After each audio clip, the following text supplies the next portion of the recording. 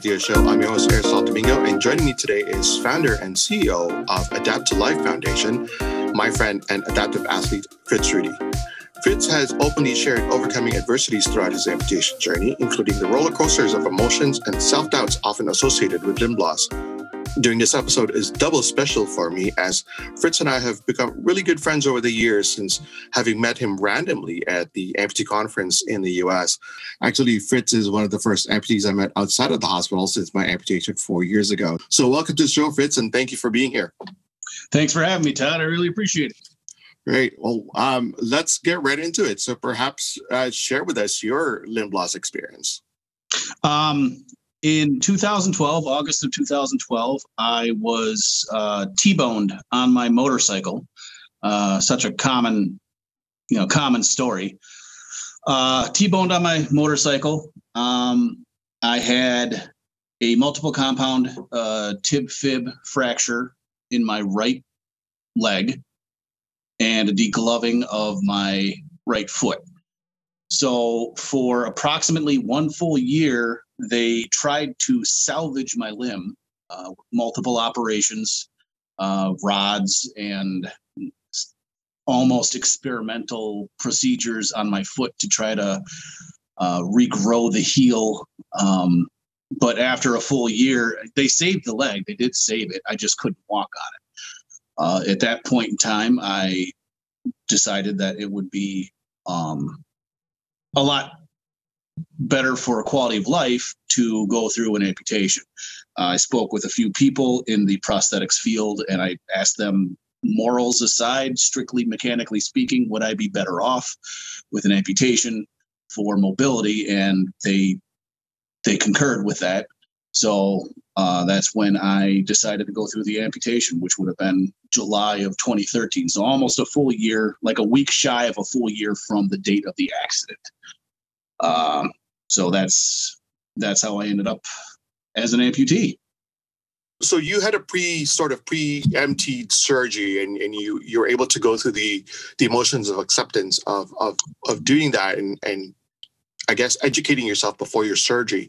Was there anything at all that was going through your mind about getting ready for your surgery? Or honestly, from the beginning, I did not go into shock when I was T-boned, when I got into the accident. I remember every millisecond of, right before the accident, all the way through, landing on the concrete, looking down, realizing what's going on. And honestly, the moment I looked down at my leg, I knew I was going to lose it. I just knew.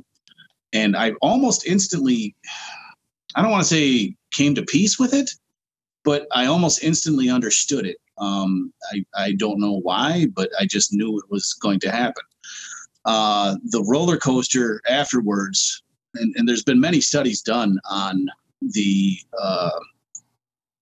difference between salvage and amputation in a traumatic accident, traumatic crushing injury.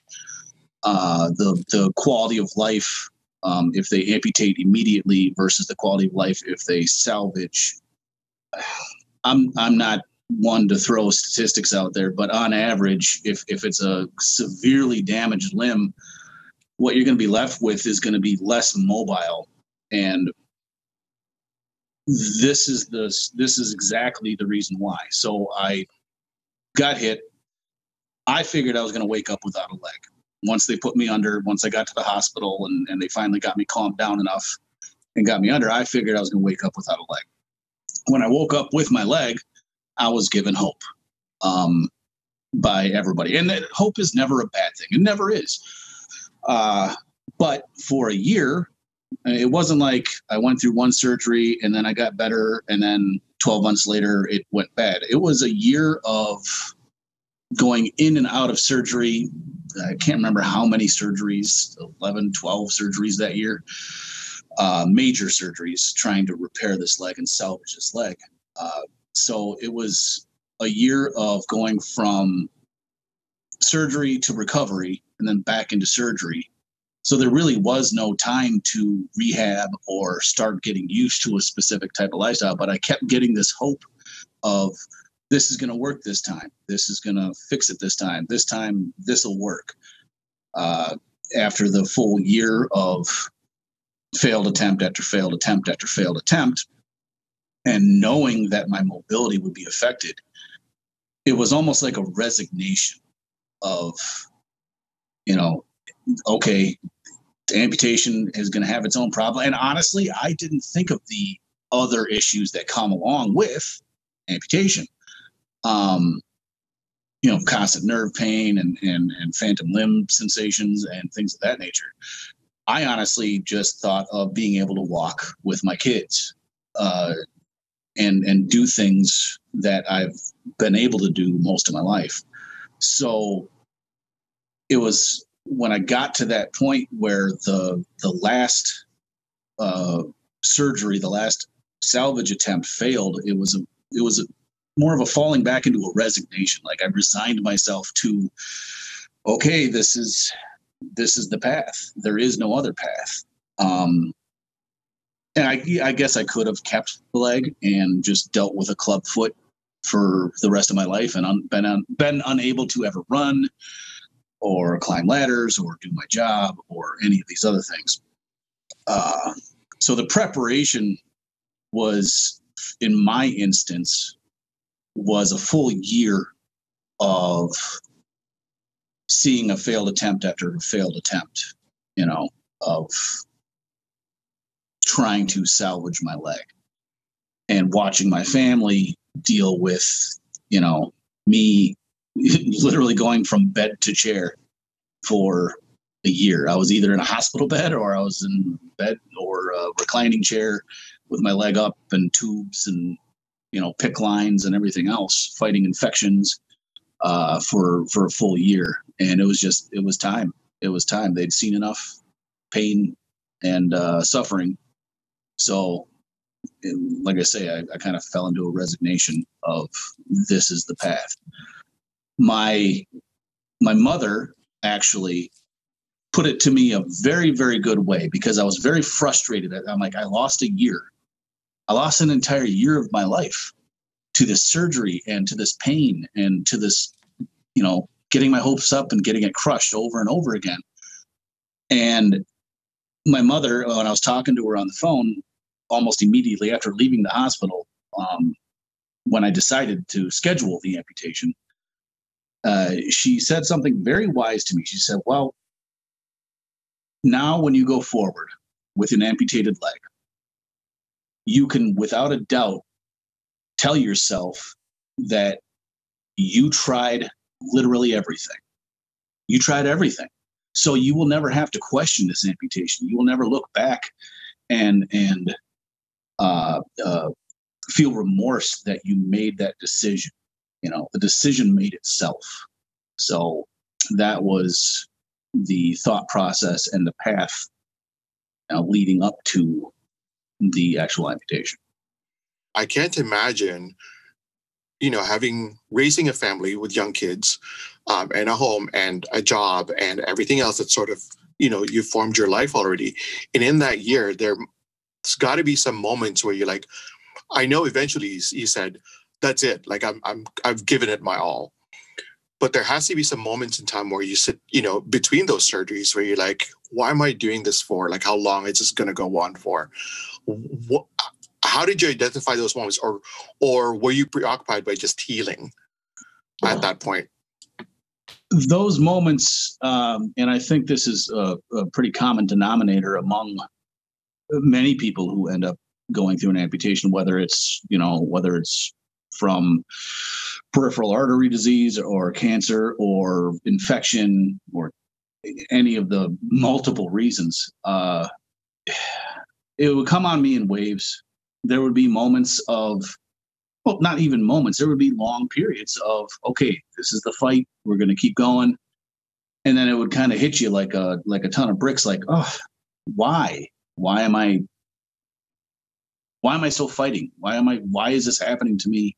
The why, the big why question. And that's part of the mourning process. That's part of the pain process and the dealing with such a traumatic event in your life. I mean, having your life go from working 80 hours a week on your feet, providing everything, being able to do whatever you want, whenever you want, to just flipped immediately, onto your back and saying, well, this is it. This is the rest of your life. You're going to be stuck in a chair for the rest of your life.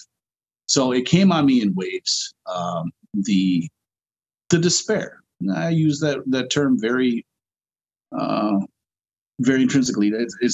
It's true and honest despair where you're sitting there and life is moving on around you and you're sitting there trying to heal.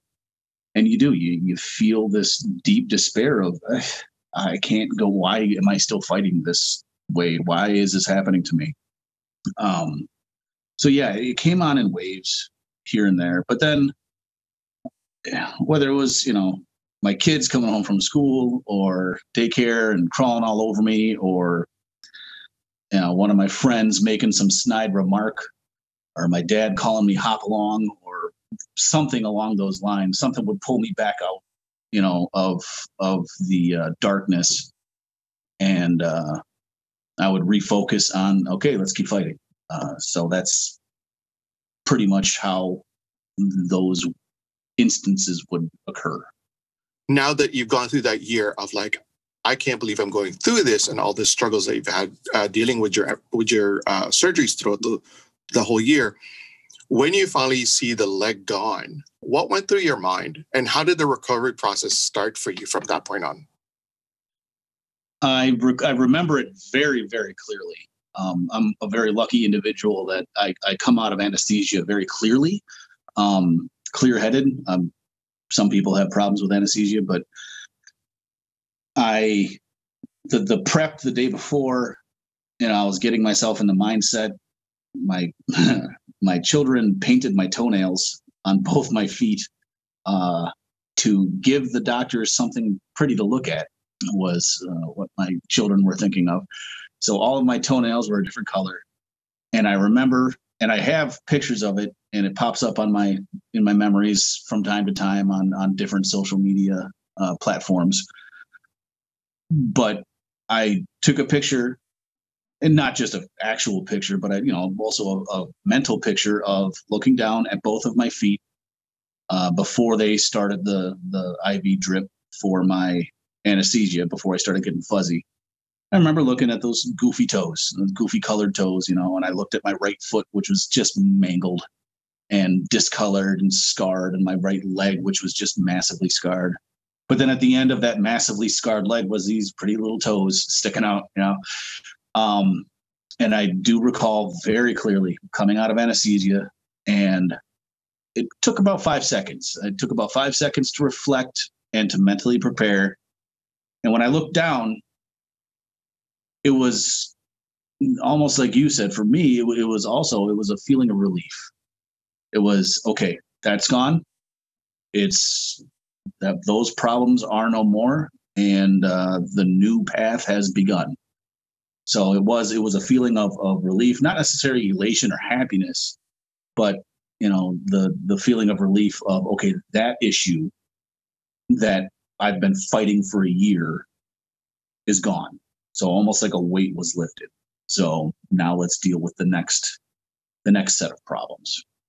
I guess, is it going back to the same lifestyle that you have to start? I know you're a fit guy and you're a wilderness man. So was that the focus of your motivation to get back into wearing prosthesis and moving forward with this new chapter in your life?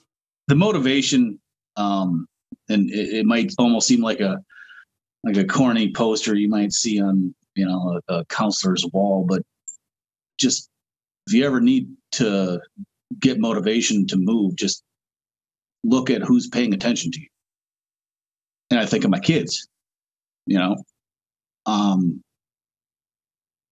watching. They've been watching.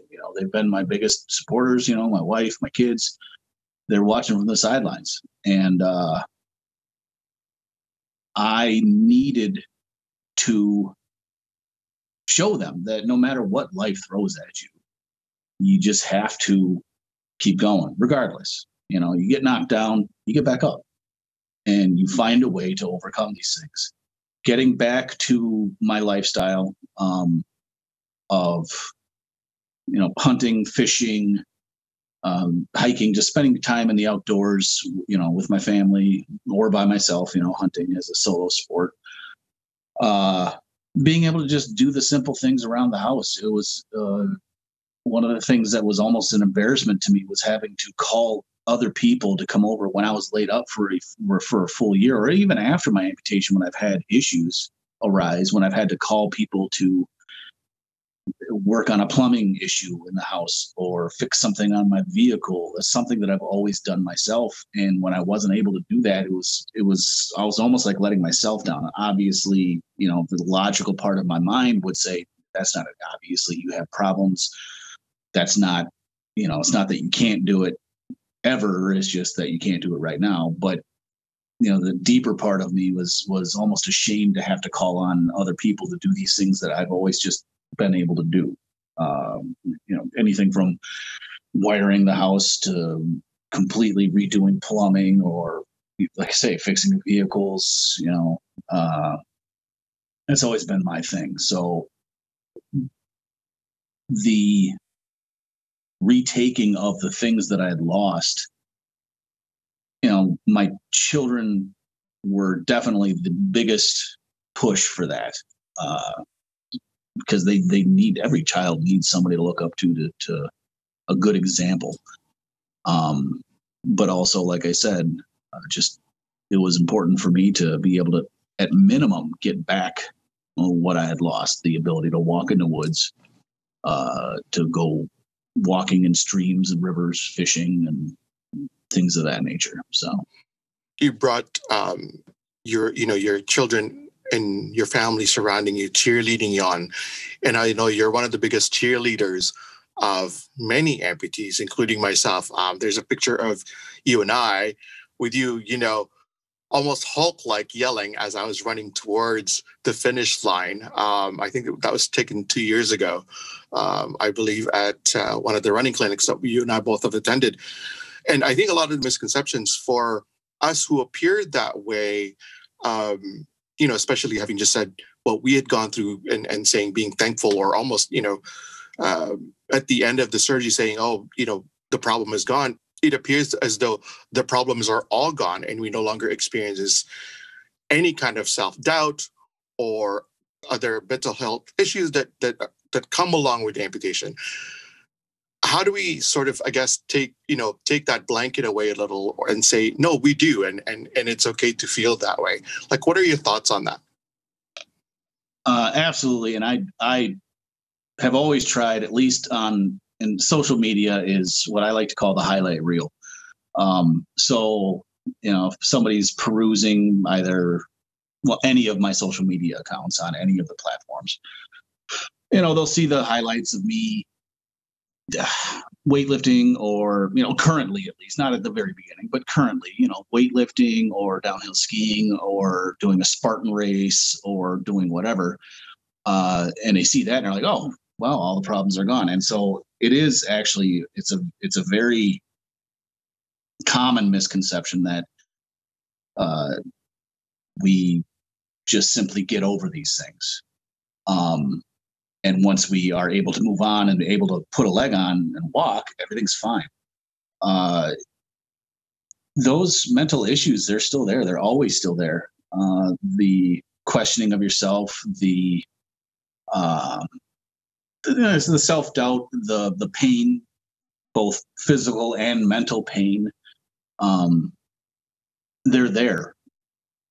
So in my social media accounts, I try to at least occasionally touch on when I'm having a bad time, like when I'm having a complication with my leg, if I have an ingrown hair, and trying to explain, because I have, people from multiple different types of disabilities, and people with disabilities understand, regardless of what their disability is, that there's almost always, it's almost a universal truth that there are other complications that come with these disabilities. So I try to post information like, well, yesterday I was skiing and sleighing in the gym, and today I'm laid up with an ingrown hair, which to most people, in the world, an ingrown hair is just that. It's just something you deal with for a little bit. But when, in our instance, as an amputee, we have an ingrown hair within the socket, it can be, well, completely debilitating. You can't walk on it. It's like somebody stabbing you with a hot knife right at that point.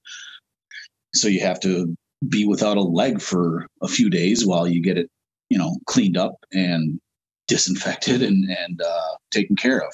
So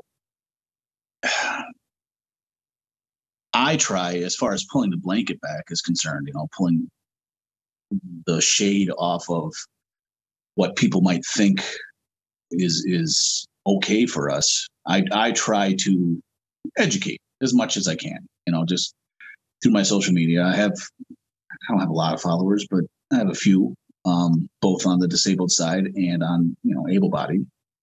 And I know I've had some people reach out to me to say, wow, I didn't know, I didn't know it was like that.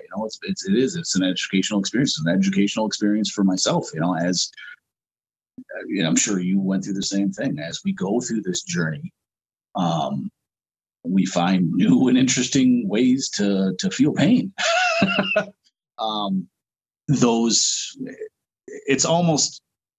It's life, honestly, whether you're disabled or not.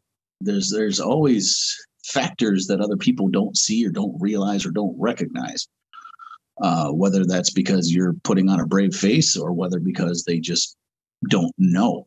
And I think education and conversation is one of the best ways to open people's minds. I've dealt with that in the workplace several times, trying to explain to human resources and the safety people and whomever else, if I had to miss work because, hey, I've got ingrown hair, and they're looking at me like, what? I'm like, I can't wear my leg. Well, that doesn't make sense. And they just don't understand it. So it's through calm and clear and decisive explanations of what actually occurs, I think that we can educate people who may have misconceptions about what it is to be in the life of somebody with a disability. You said something interesting there, and I want to go back to about admitting to yourself. I think just going back a little bit further, in that, we put on a brave face, and for those who always puts on a brave face, it's almost like it's not okay for me to feel bad. How do you for yourself kind of accept that it is okay today to feel this way, and how do you rise above that? Or I hate saying the word how to rise above it, but like, how do you overcome those moments where it's a give up day kind of day today? That took training. And just, I think a little bit, with anything in life, it took a lot of training. Having a day where literally you could be the day before, you could, like I said, you could be out skiing and slaying in the gym or doing some other crazy sport. And then the next day, ingrown hair or an angry nerve or you threw a blister. It took time. It definitely took time for me to be able to not only look at myself and say, it's okay not to be okay, but to be able to tell other people, hey, I can't do these things today. I have a blister, or I have an issue. Sometimes you don't want to get too in depth, but saying I have an issue and I'm unable to do things. Admitting to other people your own weakness is, I think, harder than admitting to yourself. For some people, it's different. Some people have a harder time admitting to themselves. Personally, admitting to myself that, okay, today is not a good day. Today I have to take care of my limb, or I have to take care of my equipment, or whatever the case. But being able to tell other people that, to show other people that weakness. And weakness isn't a bad thing. I don't use that term as a bad thing. It's a moment of weakness. Is just that. Weakness can be overcome.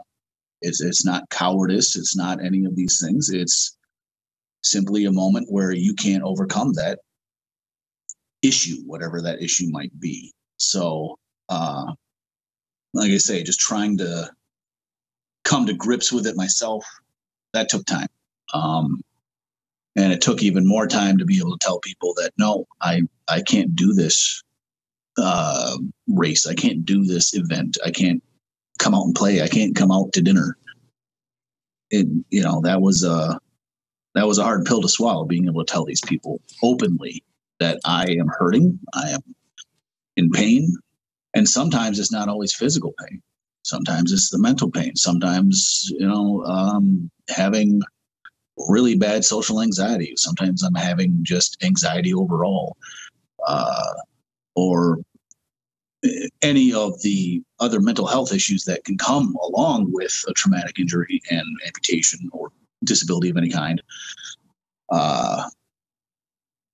Being able to admit those things, it takes time and a lot of self diagnosis, a lot of self-thought, like really introspecting on yourself. So, right. And as a man to man, I think one of the challenges we have is removing that stigma of again toxic masculinity, where you can show that emotion, or you can show that you're defeated, or you can show weakness because you're a man. How do we remove that stigma, or how did you, for yourself, reflected on yourself and said, you know what, I'm not going to be that guy anymore because I need to admit this for myself because it will help me internally and it'll help those around me as well and understand what I go through? I overcame.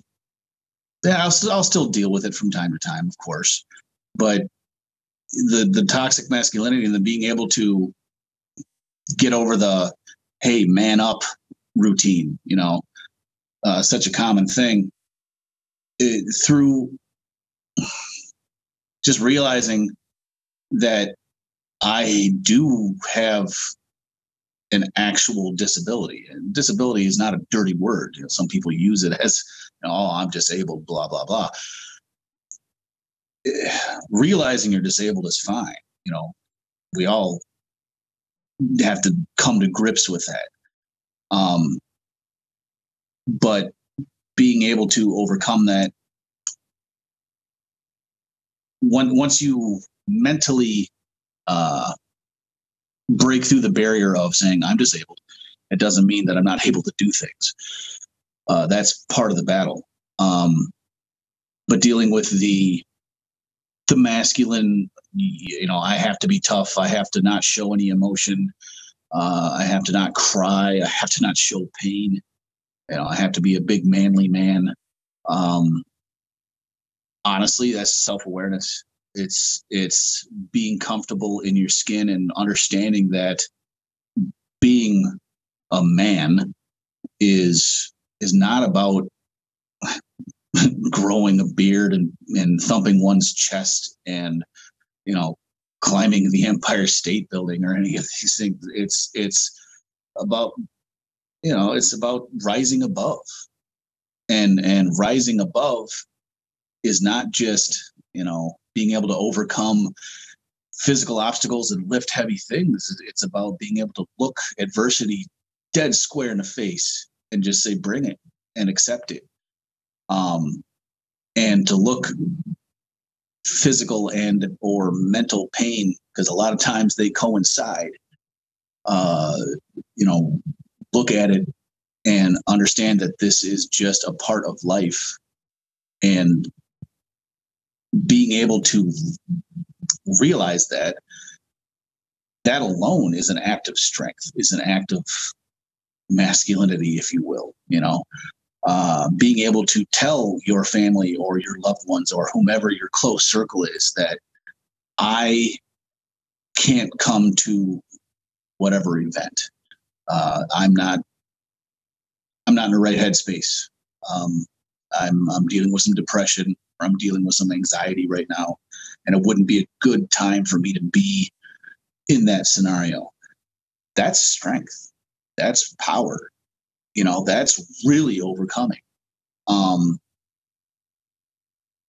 If somebody looks at that as a sign of weakness, if somebody looks at, for example, me coming forward and saying, hey, I can't come to this event because I'm dealing with some anxiety and it wouldn't be good. If they look at that as weakness, well, the weakness is on them, not on me. and it's a hard step for many men to take because of this toxic masculinity, as it's put, this thought process of caveman, chest beating, have to be the big strong person. That's so backwards. It's completely backwards. Being able to look at my own emotions and being able to deal with them, whether dealing with them is choking them down for the moment, or whether dealing with them is bringing them to the top and discussing with the people around me what is actually happening. That's pure strength right there, in my opinion. Right. I think there's a lot of, again, it's just a lot of times it's, the expectations that society puts on us, really. And then that makes us into hiding, which I think is dangerous for any of our health, not just mental health, but physical health, right? You can't do something, but you'll do it anyway, just because, I gotta be the man of that. You know what I mean? And so I think that's important to hear that. And now you were talking about mental and physical challenges, and you, as the CEO and founder of Adapt to Life Foundation, and we always talk about adapting in this community. What are those mindset things as an athlete as well that makes you go, okay, I'm going to be able to do this today, and I'm going to physically work out today? And how do you overcome that part in your brain that says, I don't really want to work out today, but I got to work out today? Like, how do you manage and balance those two things together? Sometimes it's just about looking at the day. If you wake up and you're just not quite feeling it, you have to keep an eye on long distance goals. Whether those long distance goals are being able to run a marathon, or whether those long distance goals are losing weight or overall strength, or being able to do a particular exercise a certain way. Box jumps for me. I'm very much opposed to gravity. It's focus on one small aspect, not a big, huge picture. Because like when you wake up and if you're not feeling it mentally, at least, you're not feeling it, it might be because you're trying to look at this big, huge scope of, I want to be able to do all of these things. Focus on the small things first. Focus on one step at a time. Put your leg on. That's step one. Focus on, all right, I'm going to get to the gym and I'm at least going to walk on a treadmill. At least get warmed up, get some exercise. Even if it's not a gym, even if it's just getting to the park, or getting yourself ready for the day, whatever it is, you have to focus on one individual step at a time when the grand scope of things seems to be an overwhelming task and it seems to hold you down, which is a common occurrence. You have all these dreams and aspirations and they tend to hold you down. So just pick one piece out of your overall, scope of what you want to become or what you're trying to accomplish. Pick one thing and focus on that for the day. Just say, okay, well, I'm not going to become a complete power lifter today in multiple different sports, but maybe I can go in and work on shoulders, or, maybe I can go in and work on seated deadlift, or maybe I can just go in and talk to somebody about my diet. I don't have to work out. I can go talk to a trainer about that. So. And what's your typical workout day? My typical workout day is warming up on a tread climber. It's like a stair climber, and I hate that thing. It is an actual medieval torture device that they revamped and put a TV on. I generally try to put on a weighted vest with 20 to 40 pounds and climb stairs for 15 to 30 minutes. Sometimes that'll be my entire workout, will be just doing the stairs. I will then go from, I'm working with a trainer right now, trying to work on multiple aspects. So I have a trainer to yell at me. And I've been doing a lot of lighter weight, higher repetition type things, just trying to break down some of the flexibility issues that I've, that have overcome me. Lack of flexibility due to immobilization for years and COVID. We were all a little bit more active before COVID, and then COVID happened, and then gyms shut down, and so a lot of us ended up spending a little bit more time in the chair than we really should have. I'm fully able to admit the fact that I sat down a lot more than I should have. So losing some flexibility and getting tendons and ligaments are a little tighter than normal. So right now my workout program is lighter weight, higher reps, and just trying to regain some of that flexibility and mobility. I mean, that's really important for prosthetic wearers to get the flexibility and balance. I'm constantly working on my balance as a bilateral amputee. Like any opportunity I can walk a different elevation even, to just get working on the core and balancing and all that. I think it's important. Even to your point, not having a gym, just maybe taking a walk around the neighborhood to just get that 20-minute in there to at least be mobile for 20 minutes has been helpful mentally for me anyway as well. So I brought up earlier that you are the founder and CEO of Adapt to Life Foundation. Can you tell us more about that? The Adapt to Life Foundation, my goal is to, the goal of the Adapt to Life Foundation is to bring adaptive training and adaptive opportunities to people with disabilities in the Midwest or in Wisconsin. It started out with the fact that whenever I went to an adaptive event, it was out of state. There are a lot of, adaptive running clinics and adaptive ski events and adaptive anything that are out of state.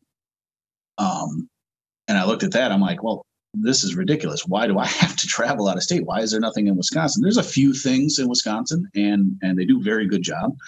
But they're localized around major metros in the southern part of the state. Wisconsin, northern part of the state is pretty dry as far as adaptive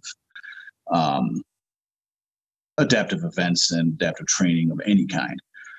And I really looked at it, and the scope of my goals for the Adapt to Life Foundation really started growing from there. It wasn't just let's get some adaptive events here, but adaptive training.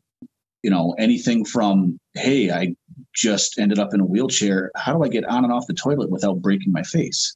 Something simple like that, all the way up to, hey, I want to run or roll or bike or whatever, a marathon or a triathlon, or I want to downhill ski again or sit ski or, whatever the disability might call for. I want to be able to afford opportunities to people within the disabled community that they didn't even know were possible. Some people who become disabled, they might think that their life is over, and it's not. But they might not know that there are other opportunities out there, simply because they're remote or they're in a very rural area. So when I started looking at these things, it started growing and affording peer visits for other amputees. Now, I'm not focusing strictly on amputees with the foundation, but obviously I'm an amputee. So as far as like peer visiting is concerned, for those who don't know, somebody who becomes disabled and sometimes they're still in the hospital or sometimes they're just out of the hospital, they might have questions about everything that has to do with becoming an amputee. Sometimes having somebody with the same affliction, the same disability, another amputee come in and talk to you, I could be saying exactly the same words in exactly the same way as a therapist or a physical therapist. But because that physical therapist, and they're doing a great job, but because they're able-bodied, sometimes it doesn't quite resonate with that individual. Having somebody with the same affliction walk in and talk to them, and be able to relate to them on a level that an able-bodied person might not be able to, really does change one's perspective and outlook, and can really be a beacon of light and hope for somebody who just entered a world that is very, very difficult. So I started looking at, in my area at least, I started looking at what support groups are out there. And there really aren't. There are some that show up and they stay active for a short time and then they stop. So one of the things that the Adapt to Life Foundation is going to work on is setting up support systems and support groups in different areas in Wisconsin, positively led support groups. So a support group that, we can get together as amputees and discuss, there are things that are terribly hard, and there are things that, just flat out suck, things that are not good. But then to also not just focus on those things. And I think a lot of, I wouldn't even want to say a lot of, but some support groups end up dying because of, there is no way to turn it. It's just focused on the negative. So being able to have a positively led support group where, yes, we can talk, we have to be able to talk about, this does suck. It does, it's not always easy for us. But then to be able to turn it and end it on a positive note will be more supportive for the amputee community and the disabled community in general. Being able to look at, to acknowledge the negatives, but also find the positives. So I look at some of the major rural areas in Wisconsin, and there is a lot of rural areas. And it's more of a bring the mountain to Muhammad situation. And it's the same thing with training. As far as gait training, walking training, running training, things of that nature, people who are on disability, who have a lack of funds because they're on a disability, they can't afford to travel 4 or 5 hours to a major metropolitan area, have a hotel for a night, and go to one of these training seminars.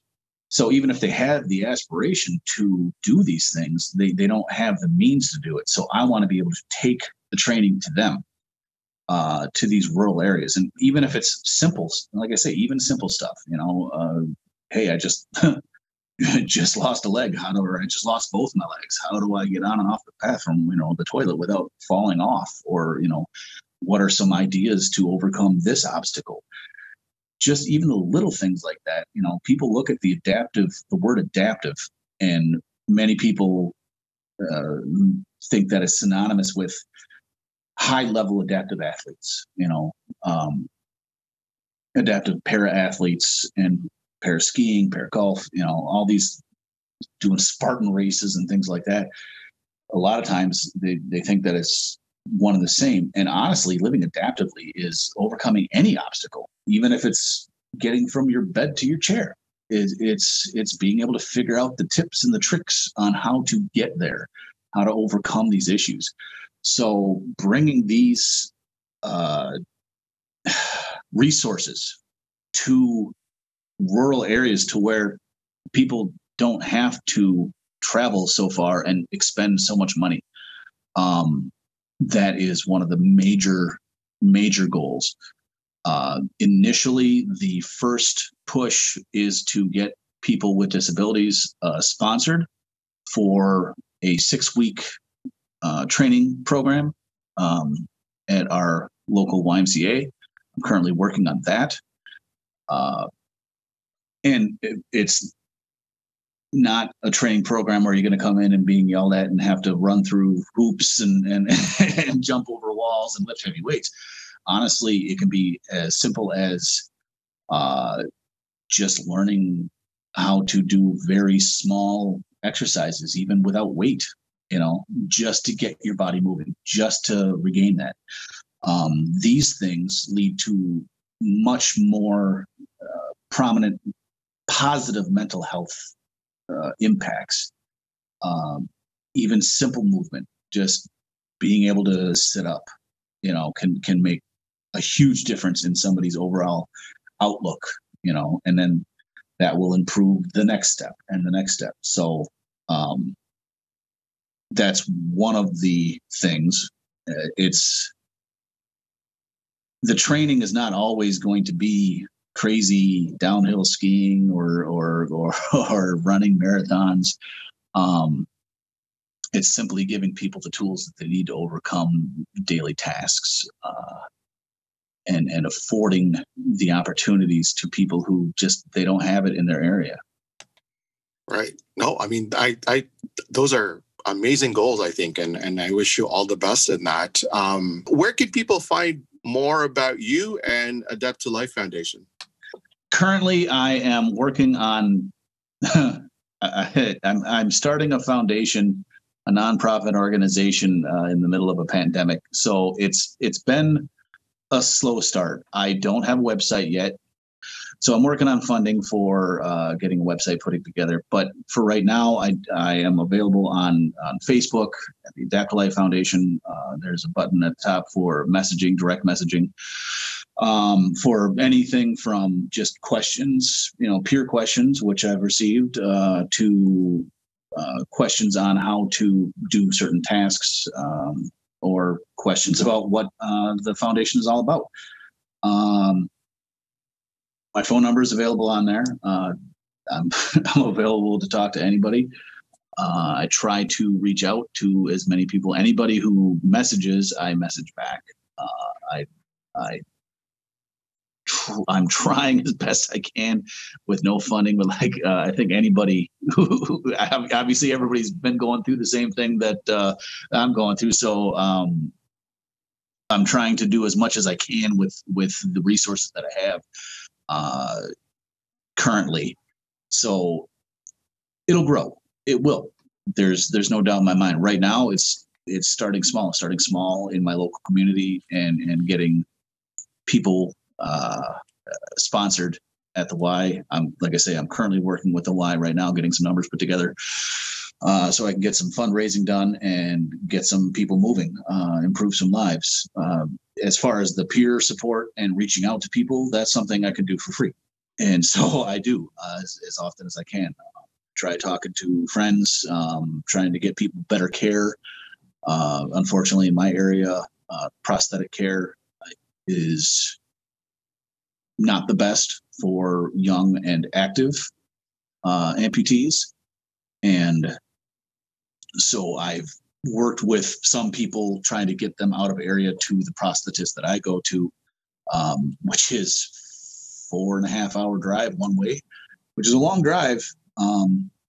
But it's, anybody with any kind of disability can say that adaptive equipment, regardless of what it is, whether it's a prosthetic leg, whether it's a wheelchair, whether it's a walker, having the right equipment can really improve one's life. So I try to get people in touch with the people who can properly get them the equipment that they need. I've personally driven 2 people 4.5 hours just to meet my prosthetist. Sometimes they go there, sometimes they don't.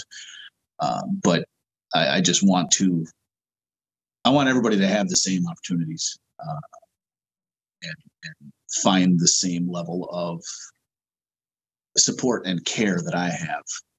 I've already gone through the basic, the beginning steps. And I think many of us go through the same pitfalls at the very beginning, at least in the amputee life, of, not asking the right questions, not knowing the right questions to ask of your prosthetist, not realizing that the prosthetist works for you, doctors work for you. You need to interview them to find out, do they work with younger people? Do they work with active people? Do they know how to do certain types of suspension systems? Or are they strictly a pin lock off the shelf type person? Actually getting a tour of their shop, I think, is vastly important. If they don't allow you to take a tour of their shop, then I would question that. Being able to see that they're running at the next level technology. Technology, we can't keep up with the rate of technology advancement. Nobody can. By the time you get a piece of equipment, whether it's a phone or whether it's a foot or a leg, there's already something more advanced out there. By the time you get it delivered to you, there's already something more advanced out there. So making sure that people are in touch with the cutting edge of technology, people who are actually creating these advancements, those are the types of clinics that you want to be in, not a type of clinic that runs you through as a number and says, okay, we're going to put you in strictly a pin lock and, get used to pain. That's been said to me. So I've already gone through the pitfalls of dealing with improper care or inadequate care. I don't want to say that they didn't care. It's just that they didn't have the facilities and the abilities that I required to lead a very active life. So being able to help people get through those initial, the maze of problems that you deal with at the very beginning.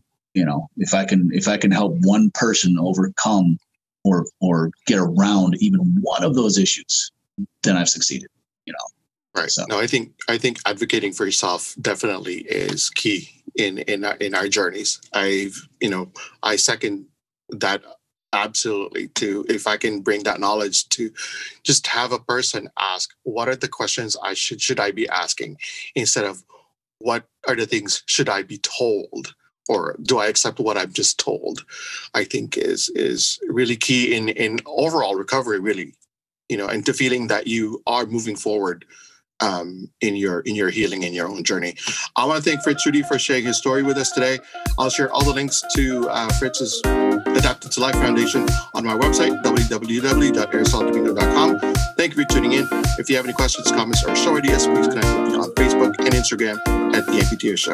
Until next time, I'm your host, Aristotle Domingo, and this has been The AmpuTO Show Podcast.